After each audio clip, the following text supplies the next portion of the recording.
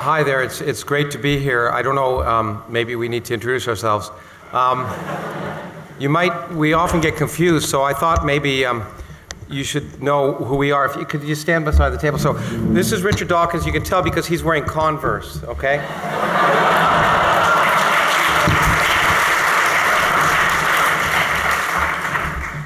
Okay, so we're very happy that we hope you enjoyed the movie, and we're happy to do this Q&A. And so by tradition, I guess I'll moderate, which means I will choose questions, and then we'll go at it as long as we're allowed.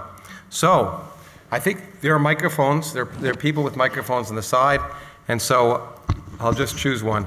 And since you're near him, why don't you begin?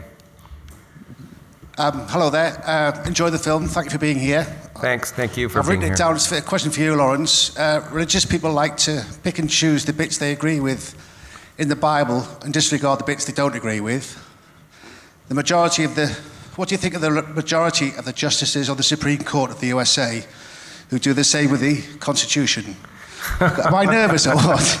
Well, I'm thinking of the separation of church and state, where they say they can pray before council meetings. Well, you know, it's not really related to, I'll give you my opinion. It often amazes me that there are judges on the Supreme Court who treat the Constitution as if it were like the Bible. That you have to, that's a document that's unchanging and doesn't reflect the times, and you have to somehow interpret the meaning of the document. And I think inevitably what happens, in my experience, is that judges do the same thing. They pick and choose those aspects that they will argue are important for. In this particular court, people have decided that what their decision is in advance, and they find an excuse to justify it. Certainly, at least in general, 4 members of the Supreme Court in the United States, who 2 of whom are devout Catholics at least, one of whom is an idiot, and the other one is sort of waffling. So I have a hard time accepting the wisdom of that court at this particular time. It's obviously political. The decisions, for the most part, are justified after the fact, just as people try and seek in religion an explanation for something that they believe in the beginning. And anyway, but I don't know if that relates to anything. I don't know if it's different here, Richard. No? Okay. Well, I mean, we don't have a written constitution. But it helps a lot if you don't have one, yeah. Why don't we do this in the front here? Yeah.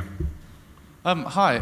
Well, I enjoyed the film mostly, but it seemed at times that especially in comparison to some of your earlier publications and earlier documentaries, at times that it was a sort of comical straw man. How would you react to that? Comical what was the word? Straw man. As in straw man. The straw man fallacy. I think I'd react to that by saying I don't agree. But I mean, you might need to explain a bit more. Let me jump in and say, because I know this has come. I've heard a version of this a number of times.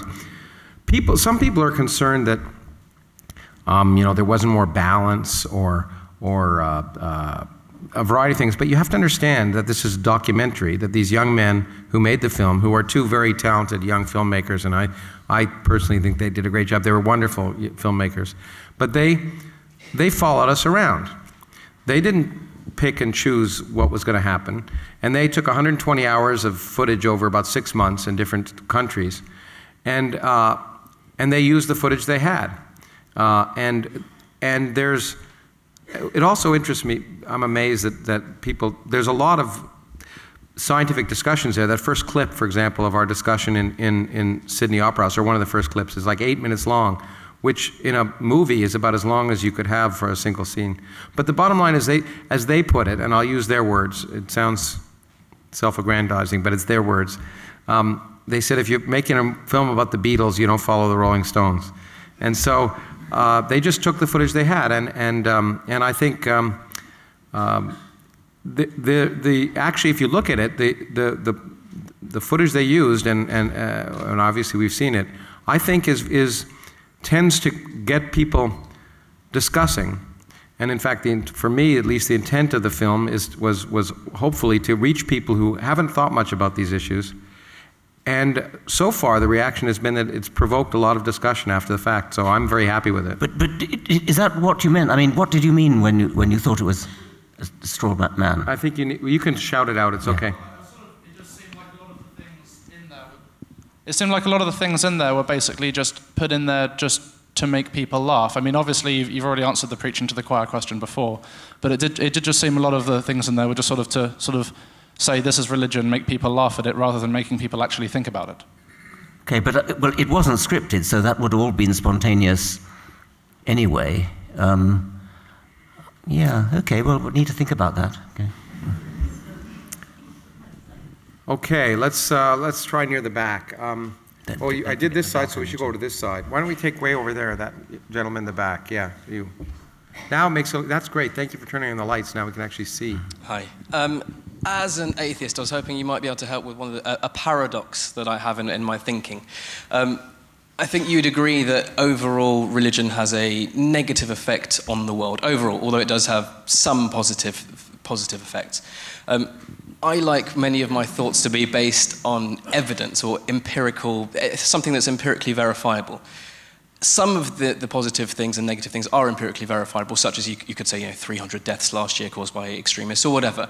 But some of these things, like hope that religion gives to people, aren't quantifiable.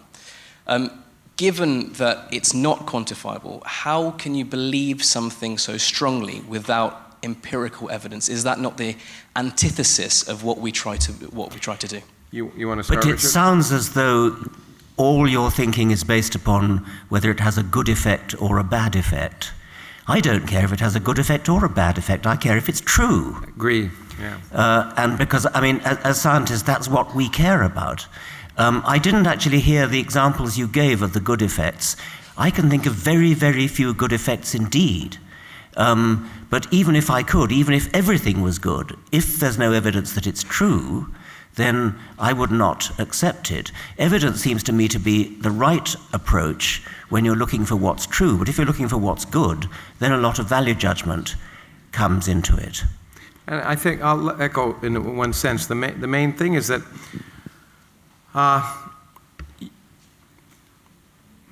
the key thing that I think both Richard and I want to do is excite people about the wonders of reality, about the real universe and how amazing it is.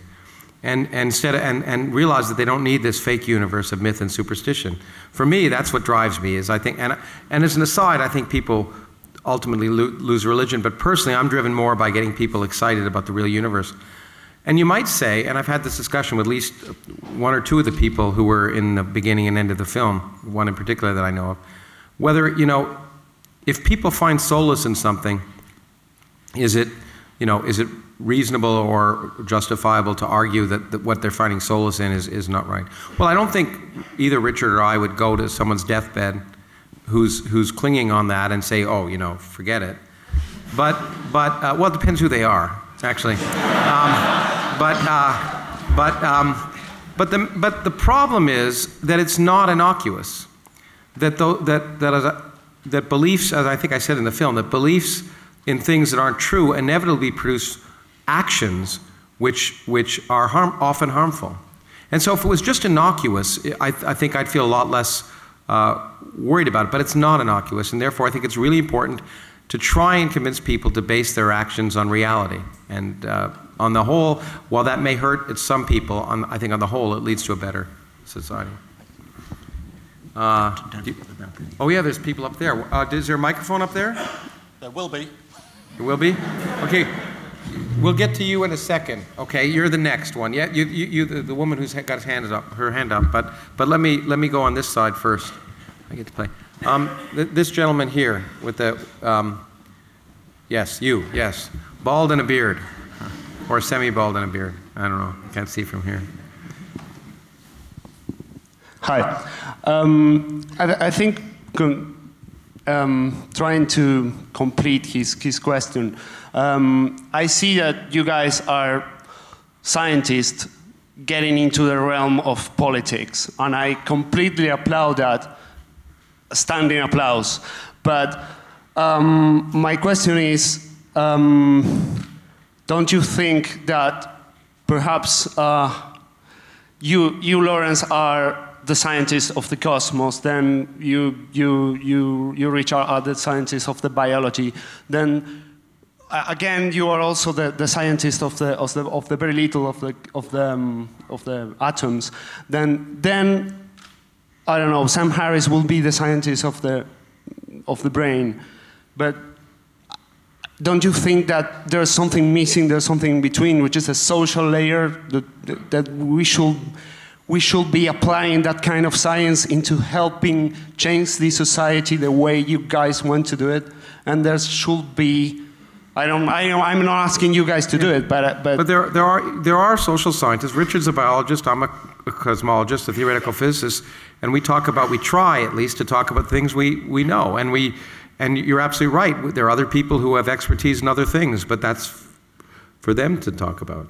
I don't know if you want to. No. I'm just saying that perhaps his question was how to use empirical knowledge and evidence to show, for instance, when it's better to be kind of a little bit more aggressive on the discourse, or when it's better to be a little bit more politically correct, and not just to do it on the spur of the moment. Yes, I think it would be very valuable to have research of the kind you suggest, which would inform our political tactical decisions on how to influence people. I mean, we could go and take a course in public relations and advertising, things like that. Well, neither of us, I think, have ever done that. Maybe we should. That isn't my way. Richard, that isn't my way. You shouldn't, Richard. I don't think you should. But I think the point is that we, it takes, it's like 1,000 points of light, as they used to say in my country. I think it takes many different approaches. There isn't one approach that resonates with everyone.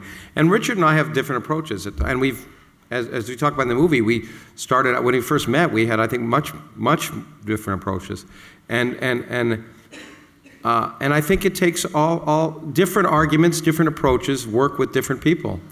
But ultimately, the point that you should base your actions on empirical evidence and rational thinking is something that it doesn't matter what kind of scientist you are, it doesn't matter what kind of person you are. You don't have to be a scientist to argue for that.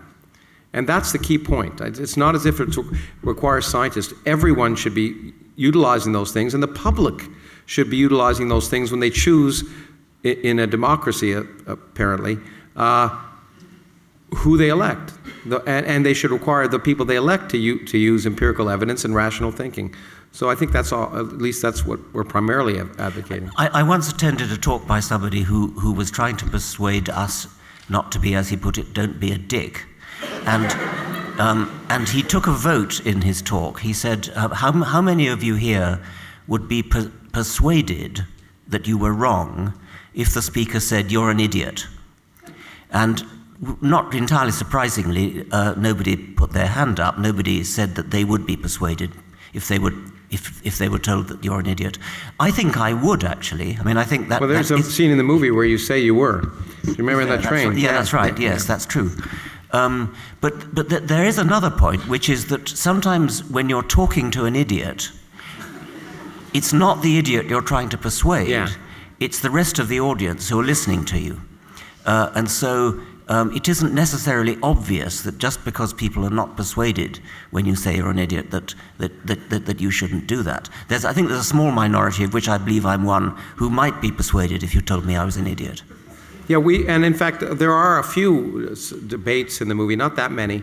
Both of us have taken part in discussions. Neither of us like debates. We've been talking about that the last few days.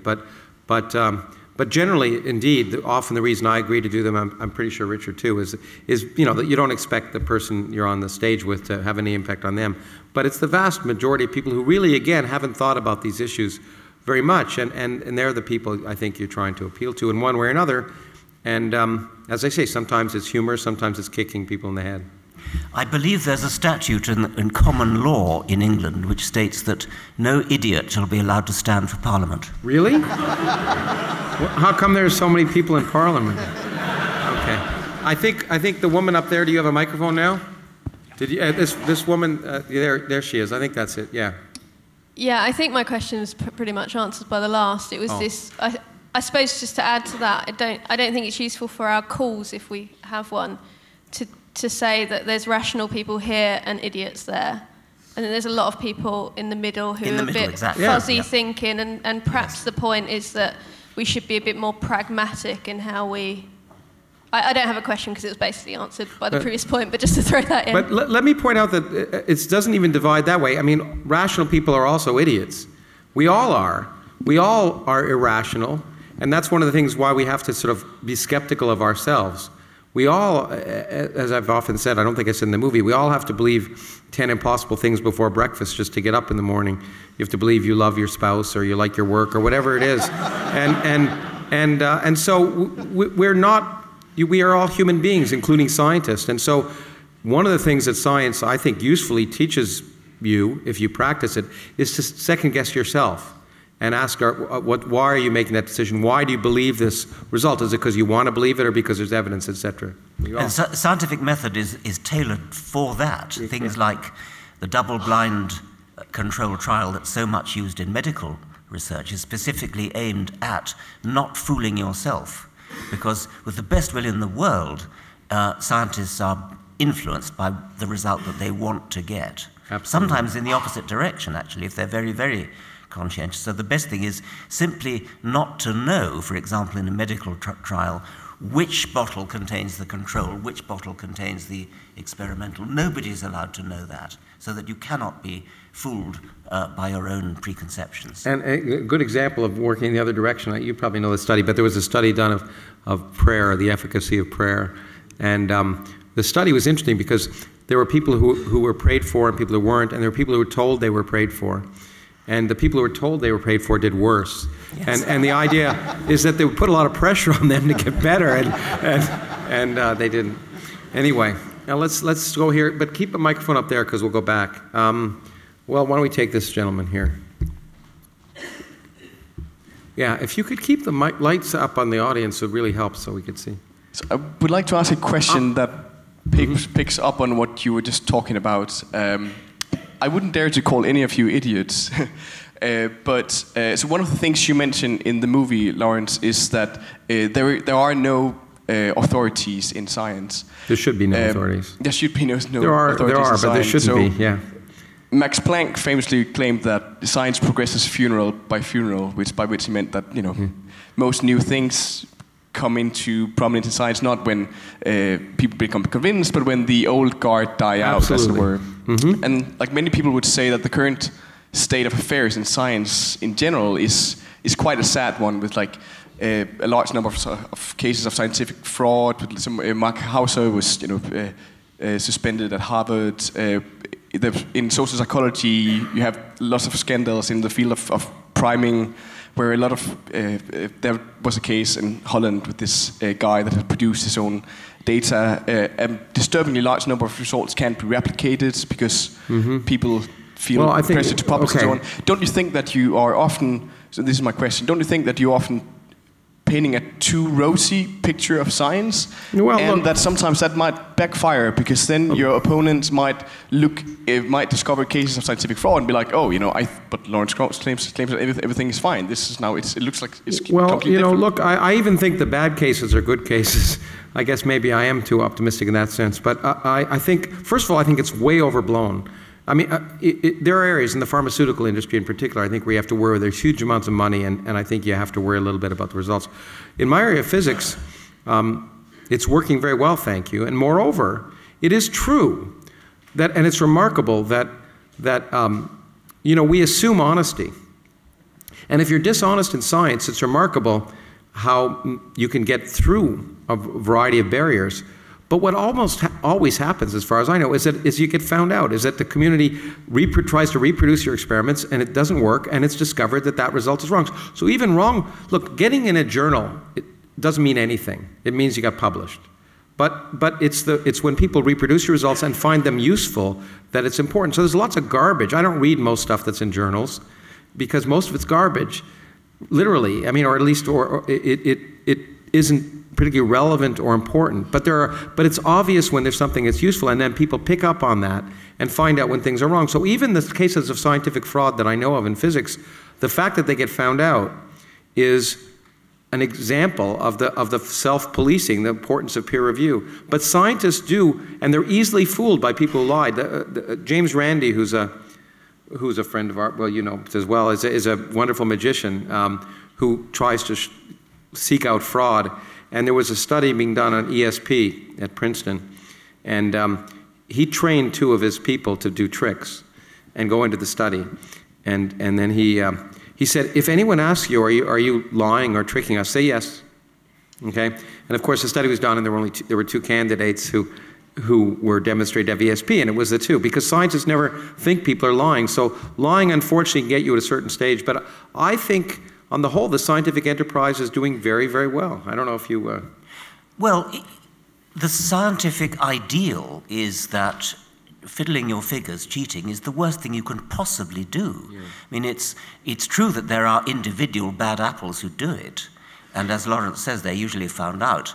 But science is the one profession where everybody knows that if people fiddle their figures, the whole of science will simply crumble. There's no point in doing science if you fiddle your figures. Other professions, like being a lawyer, for example, you're paid to deceive. You're paid to mislead a jury. I mean, even if you believe somebody is actually guilty, you're paid to argue for their innocence. That's inconceivable to a scientist. But even better, the point is, what's great is that what determines what's right is not people. So when you lie and fiddle your figures, what happens is someone tries to reproduce the experiment. It's nature. And so when the experiment isn't reproducible, it gets thrown out. And that's what's wonderful. That's what I mean by the lack of authority. It's true that an individual can cheat and lie and get ahead at a certain point. But ultimately, it's the science, not the scientists.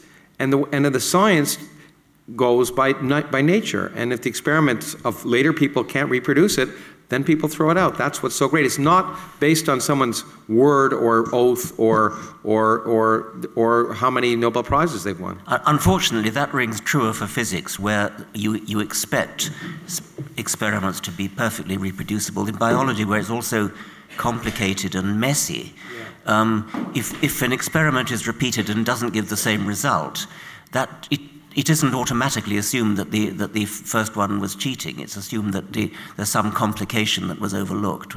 So it is more difficult in biology, and it's probably true, in fact, that there is more fraud, I suspect, in medical research.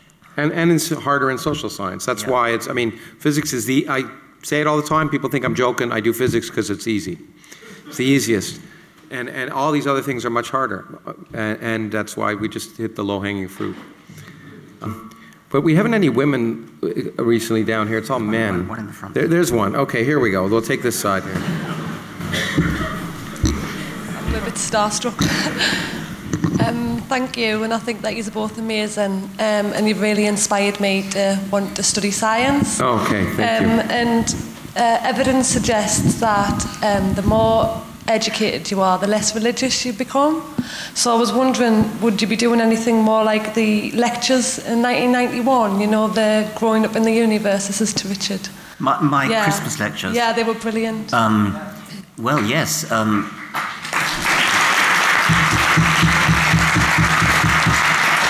I don't think you get invited to give the Christmas lectures more than once unless you're Michael Faraday.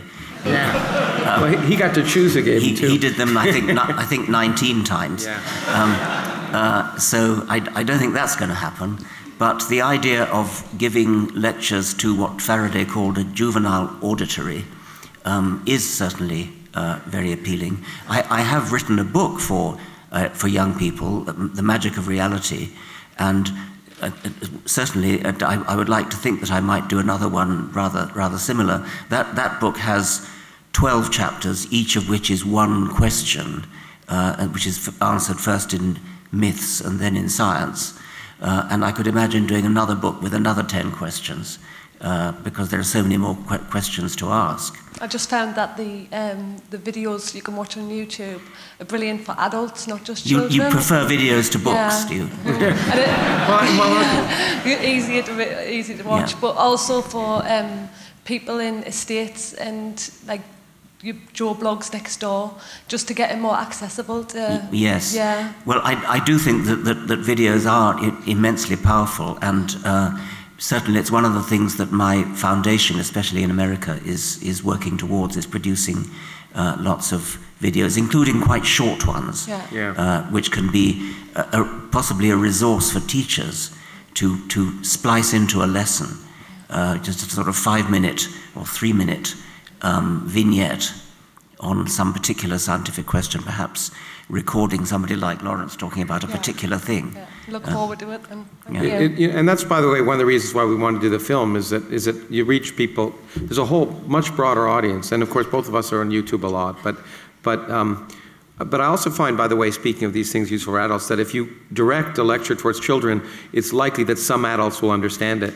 And so I think that, and I am always been saddened that I'm not certain about this, that I think you have to be British to give the Christmas lectures. I've always wanted to do No, them. not true. Well, then I want to give them sometime anyway.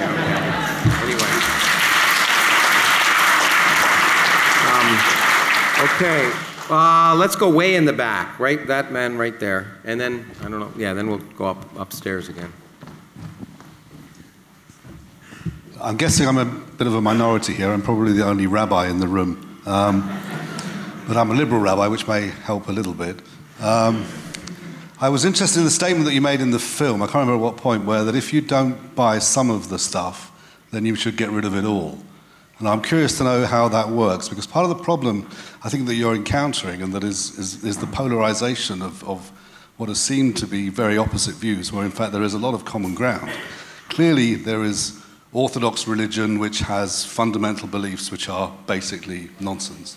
But there are plenty of religious beliefs, I think, that can be justified in the context that you're speaking. And in fact, that I think that bringing a liberal religious voice into the conversation would actually help make it a less polarized situation and hopefully a more profitable one. I mean, for example, the statement you just made to the person up there, you should value your life and seek to appreciate the fact that's a religious statement as far as I'm concerned. Well, it's not a religious statement. It's not a religious statement. No, I disagree with you completely. Okay. Completely. But that comes down to a definition of what religion is then. Yeah, Which I think is the point. I mean, and just as one more thing, I have in my synagogue, in a sermon, I quoted the 37 adjectives, I think it was, with which Richard describes the Old Testament God in the God delusion. Well, because I agree with that. Well, that's the Old Testament God. Of course you do, because you're a decent man. Of course you agree with it. But you have to have some criterion for deciding which bits of your scripture you believe and which you don't. Well, interestingly, just one. I'm sorry, I don't want to dominate this, but one of the bases of liberal Judaism was an institution that was established in Berlin in the 1870s called the Hochschule für die Wissenschaft des Judentums, the Institute for the Scientific Study of Judaism. So yeah, well, I don't know what.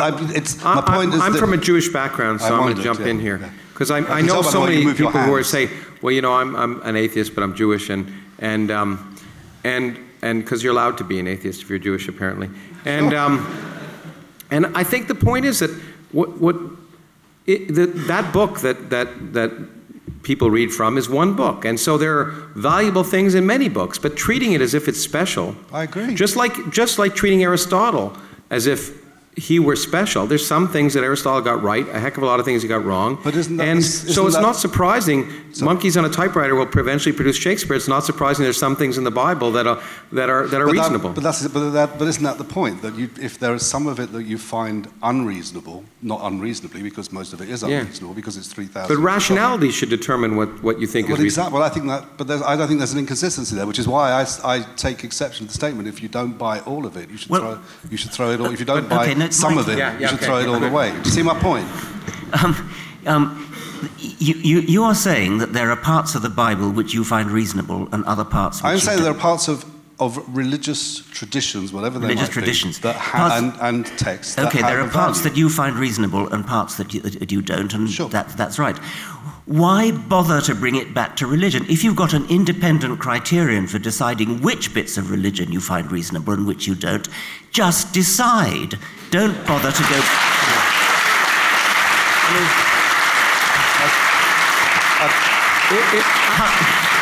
Cut out the middleman of religion and just go straight to your modern, decent, liberal understanding of what's right and wrong. And that doesn't come from the Bible, or if it does, it's a pure incidental accident. But,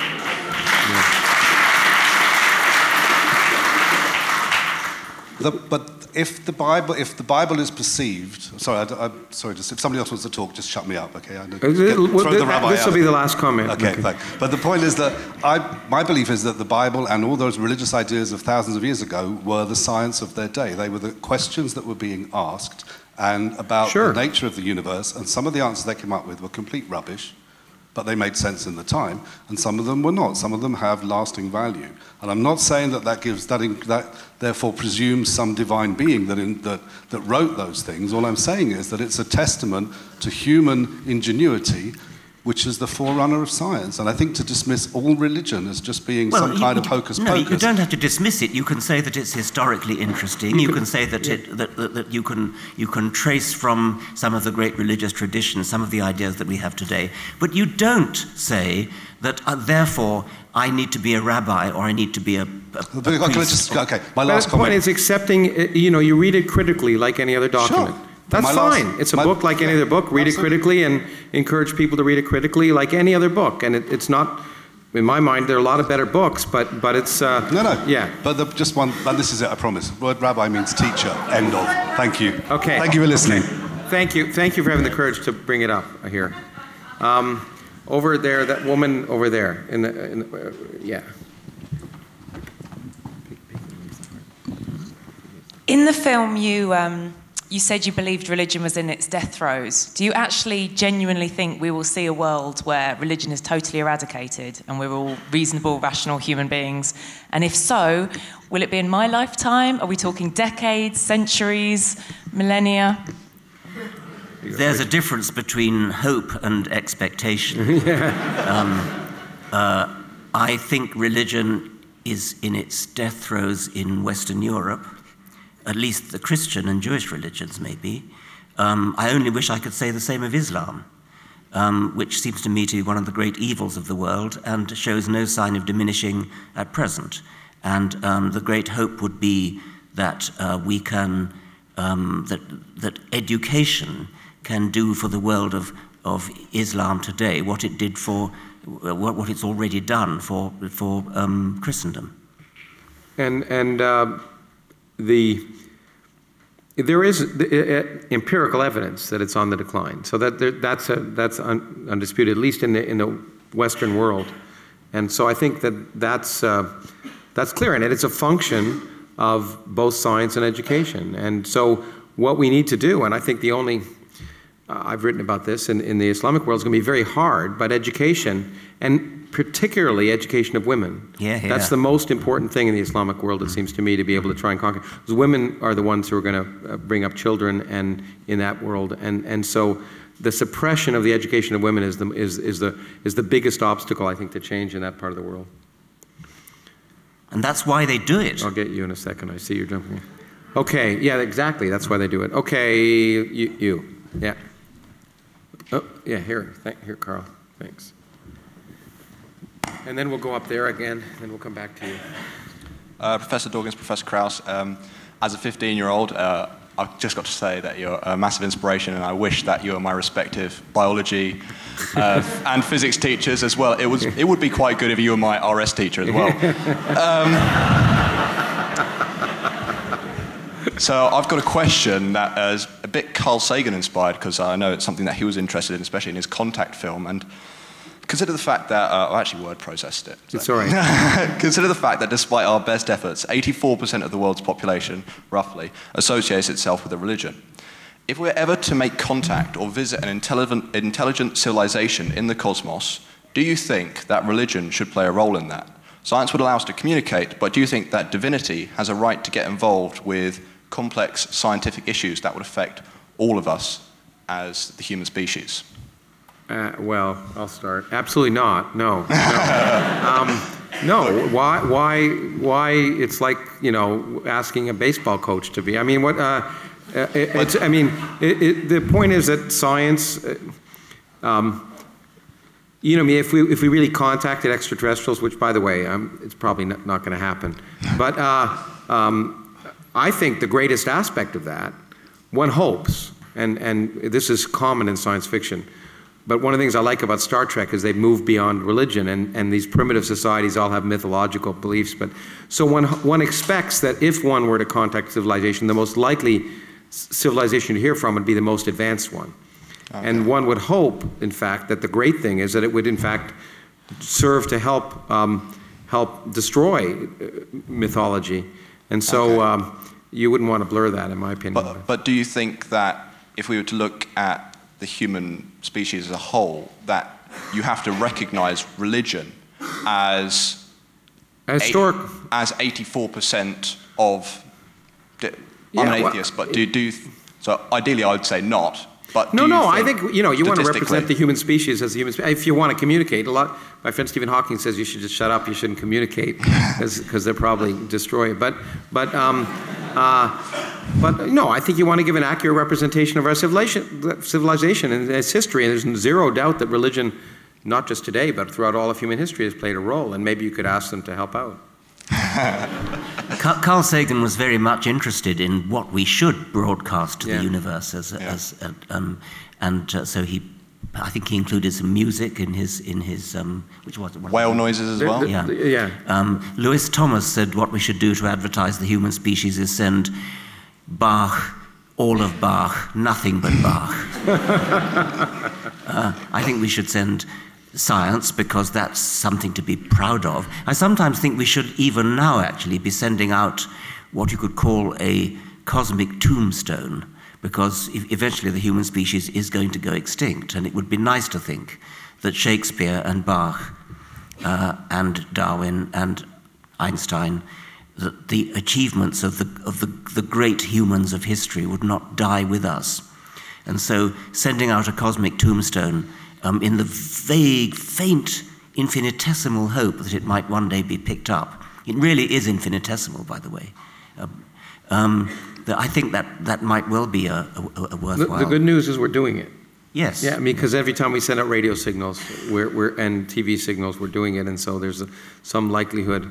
Of course, they'll get the bad as well as the good. Yes, indeed. I mean, in Carl Sagan's Contact, the very first human signal that was received from in outer space was Hitler's speech opening the Olympic Games, whenever it was, 1938. Yeah, it was the first broadcast. Yeah, so exactly.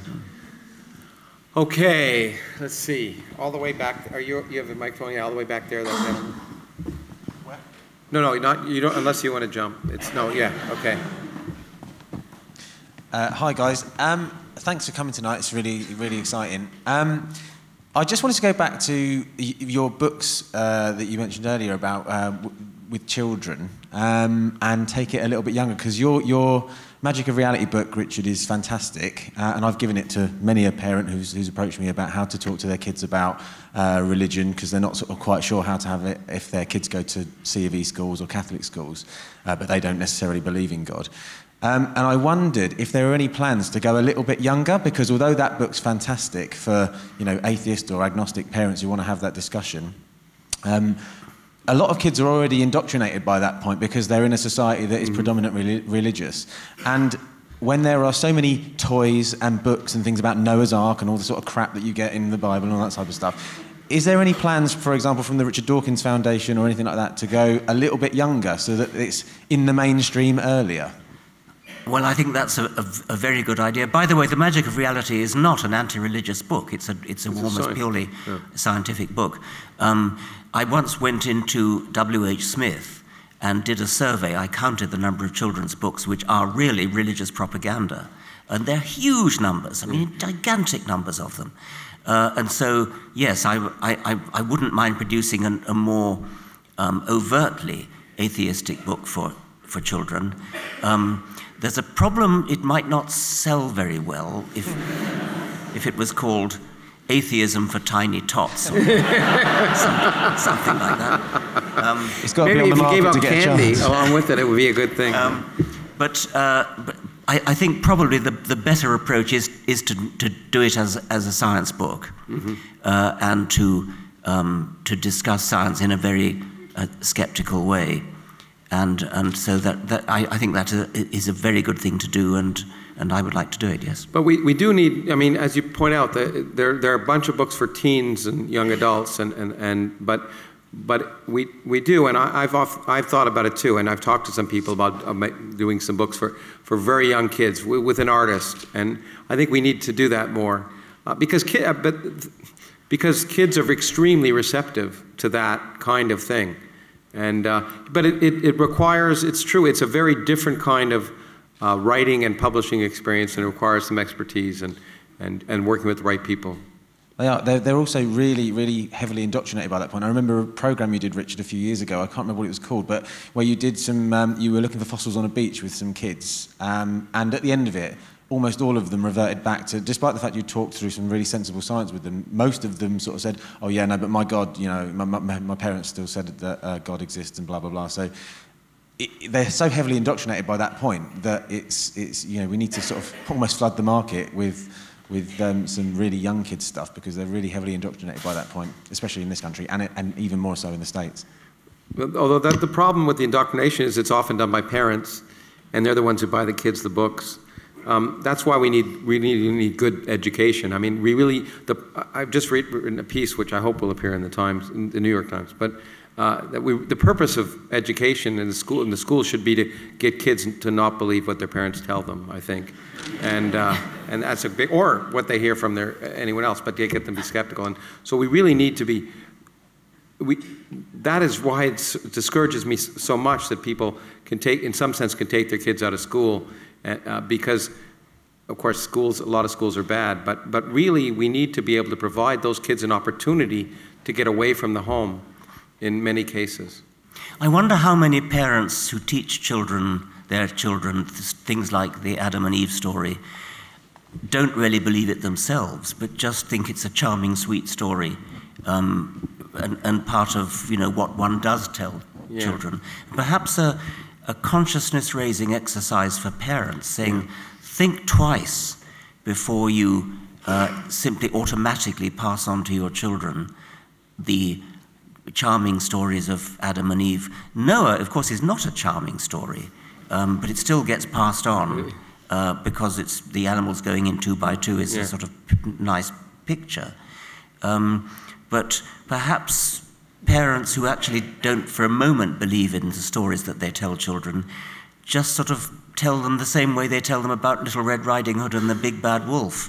And children eventually grow out of those stories, but then they find they don't grow out of the Bible stories they get told. Because the parents act like they're true, but in fact, in that regard, and this is really interesting, it was another thing in the article I was written, maybe we could tell parents how bad it is, because there's now studies, there's a bunch of studies that show, and one that I found very compelling in the United States recently, that show that kids who have a religious education have a much harder time distinguishing fact from fiction when they're children. And this is a really rigorous study, and it's kind of amazing. And I think if we, in some sense, explained to parents that they were really abusing their children, then maybe a lot of parents wouldn't do it. Okay. Well, I promised you, didn't I? Yeah. Okay. Sorry. I hope it's a good question, because I come back. Yeah. No pressure. I just wanted to ask you a question, but then I've sort of got other thoughts now. But one thing is that in the East and the West, where you say Islam is now increasing in its power, and being from Pakistan, I think it's because education is very tailored, and there are blasphemy laws, so you can't question it, and people will shoot you. And they've banned YouTube in Pakistan, for example. So these are the things. So I think, there needs to be a drive to stop, funding in the East. If they have these laws, like a blasphemy law needs to be eradicated, and that's what stops debate in the East, in all of these countries. That's one point. That was just a point. The other thing I just want to say, I thought that, as you become more educated and intellectual, you would move away from religion. But then I've seen your other debates, and I've seen scientists debate with you, and they believe in, they are God believers. And it just doesn't make sense. And is it some sort of an instinct? So I'd like your views on that. And just the third thing, and that's for Richard. Maybe we'll just take two. Just Okay. Richard, just last thing. Why aren't faith-based schools banned in this country? Why do we have faith-based schools in the advanced nations?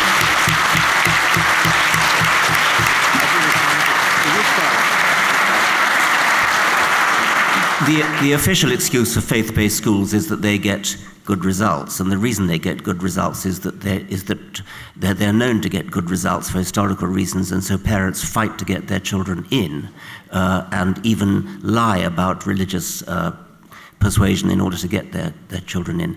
The situation in places like Pakistan is dire, as you say, and it's not, in a way, not up to us here, but people from Pakistan have a very, very difficult time of it because of that. What was the second one? I think I can hit on Okay, that. Was go ahead. about the scientists, and that it's unfortunate. You see, and journalists do it all the time, and because they always think there's two sides to every issue. So you have people talking about evolution, or the Big Bang, or climate change, and they can always find anyone with a PhD to say anything about anything. And then they present one person, they say, well, see, there's a controversy. And they don't understand that I often tell the journalists, and journalists think there's two sides to every story, but in science, one side is usually wrong. And the problem, but the fact is, and what people have to realize, is that scientists are people. First of all, it's very difficult to overcome religious education. For many people, it's introduced when they're children, before they can think rationally and deeply, and it's very hard to get rid of it. So there are a lot of scientists who are religious, probably because they were brought up religious. But the point is that, as I often say, there are scientists who are Republican. There's no accounting for taste. Or intelligence. So scientists are people as well as scientists, and that means they're irrational as well as rational. And so you're going to expect a spectrum. When it comes outside the science, you can expect a spectrum of views, some of which are reasonable and some of which aren't. There are lots of scientists who say that they are religious. If you actually cross-question them and say, what do you in fact believe? Mm-hmm. Which religion are you? Do you believe that Jesus is the Son of God? Do you believe that Jesus was born of a virgin and rose from the dead? Almost certainly the answer is no. They are spiritual. So am I, so is Lawrence. We may not use the word spiritual, but we get a kind of uplifted feeling when we look up at the stars, when we contemplate the great distances of space, when we contemplate the complexity of life. There are people who will say, oh, well, that's religion. Well, you're playing with words there, and it's very misleading if people take from that, okay, here's a scientist who's religious, so they then assume that the scientist believes in something supernatural, when all he really believes in is what Einstein believed in. The God of Spinoza, the order in the universe. So really religious scientists are actually quite rare, and we know how rare they are, because surveys have been done of both the National Academy of Sciences in America and the Royal Society here. And in both cases, it's somewhere under 10% who actually do believe in a religion in the true sense of the word. And as Neil deGrasse Tyson has said, we really need to worry about that 10%. What's going on in their minds? But they still are only 10%. And so when journalists, as Lawrence says, say that, oh, well, in order to have balance, we must have this side and on the other side. Sometimes the balance is artificial. I forget who it said, when two opposite points of view are put with equal vigor, the truth doesn't lie halfway between. One of them is probably actually wrong.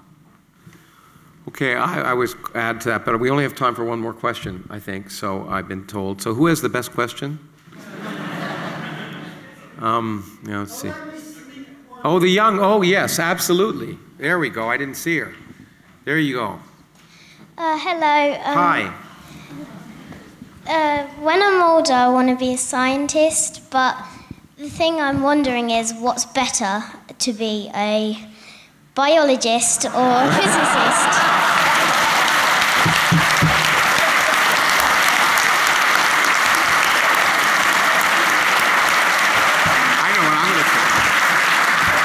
Well, it's clearly better to be a physicist, because if you're a physicist, you can do biology. Anyway. The world is full of physicists who think they can do biology. But you know what you should do? You should do what you like to do. That's right. And that's what you should do. Thank you very much. Thank you.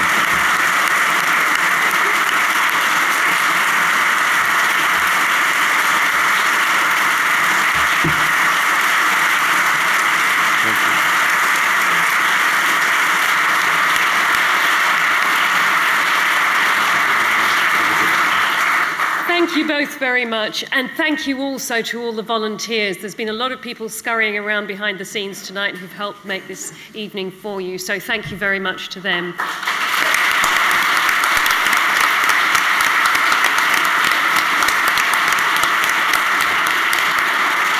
Lawrence and Richard will have a signing table outside, so they're happy to sign stuff for you. You might have noticed there's a lot of you, so please, we'd like to restrict this to 1 DVD and 1 book each. If you've brought your whole back catalogue and your whole library here, I'm sorry the lumbago has been for nothing.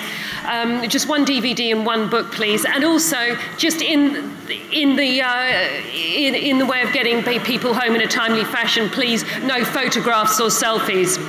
Another very important fact about this is that this evening we have actually raised a little bit of extra money to help keep the Skeptic Mag going. Lawrence and Richard haven't received any money for this. They've been happy for the Unbeliever's message to get out there. In addition, with the extra money we have made, they have nominated charitable groups of their own. £250 will be going to Médecins Sans Frontières on behalf of Lawrence, and £250 will be going to the Richard Dawkins Foundation on behalf of Richard, and that's because you've given your money, so thank you to you.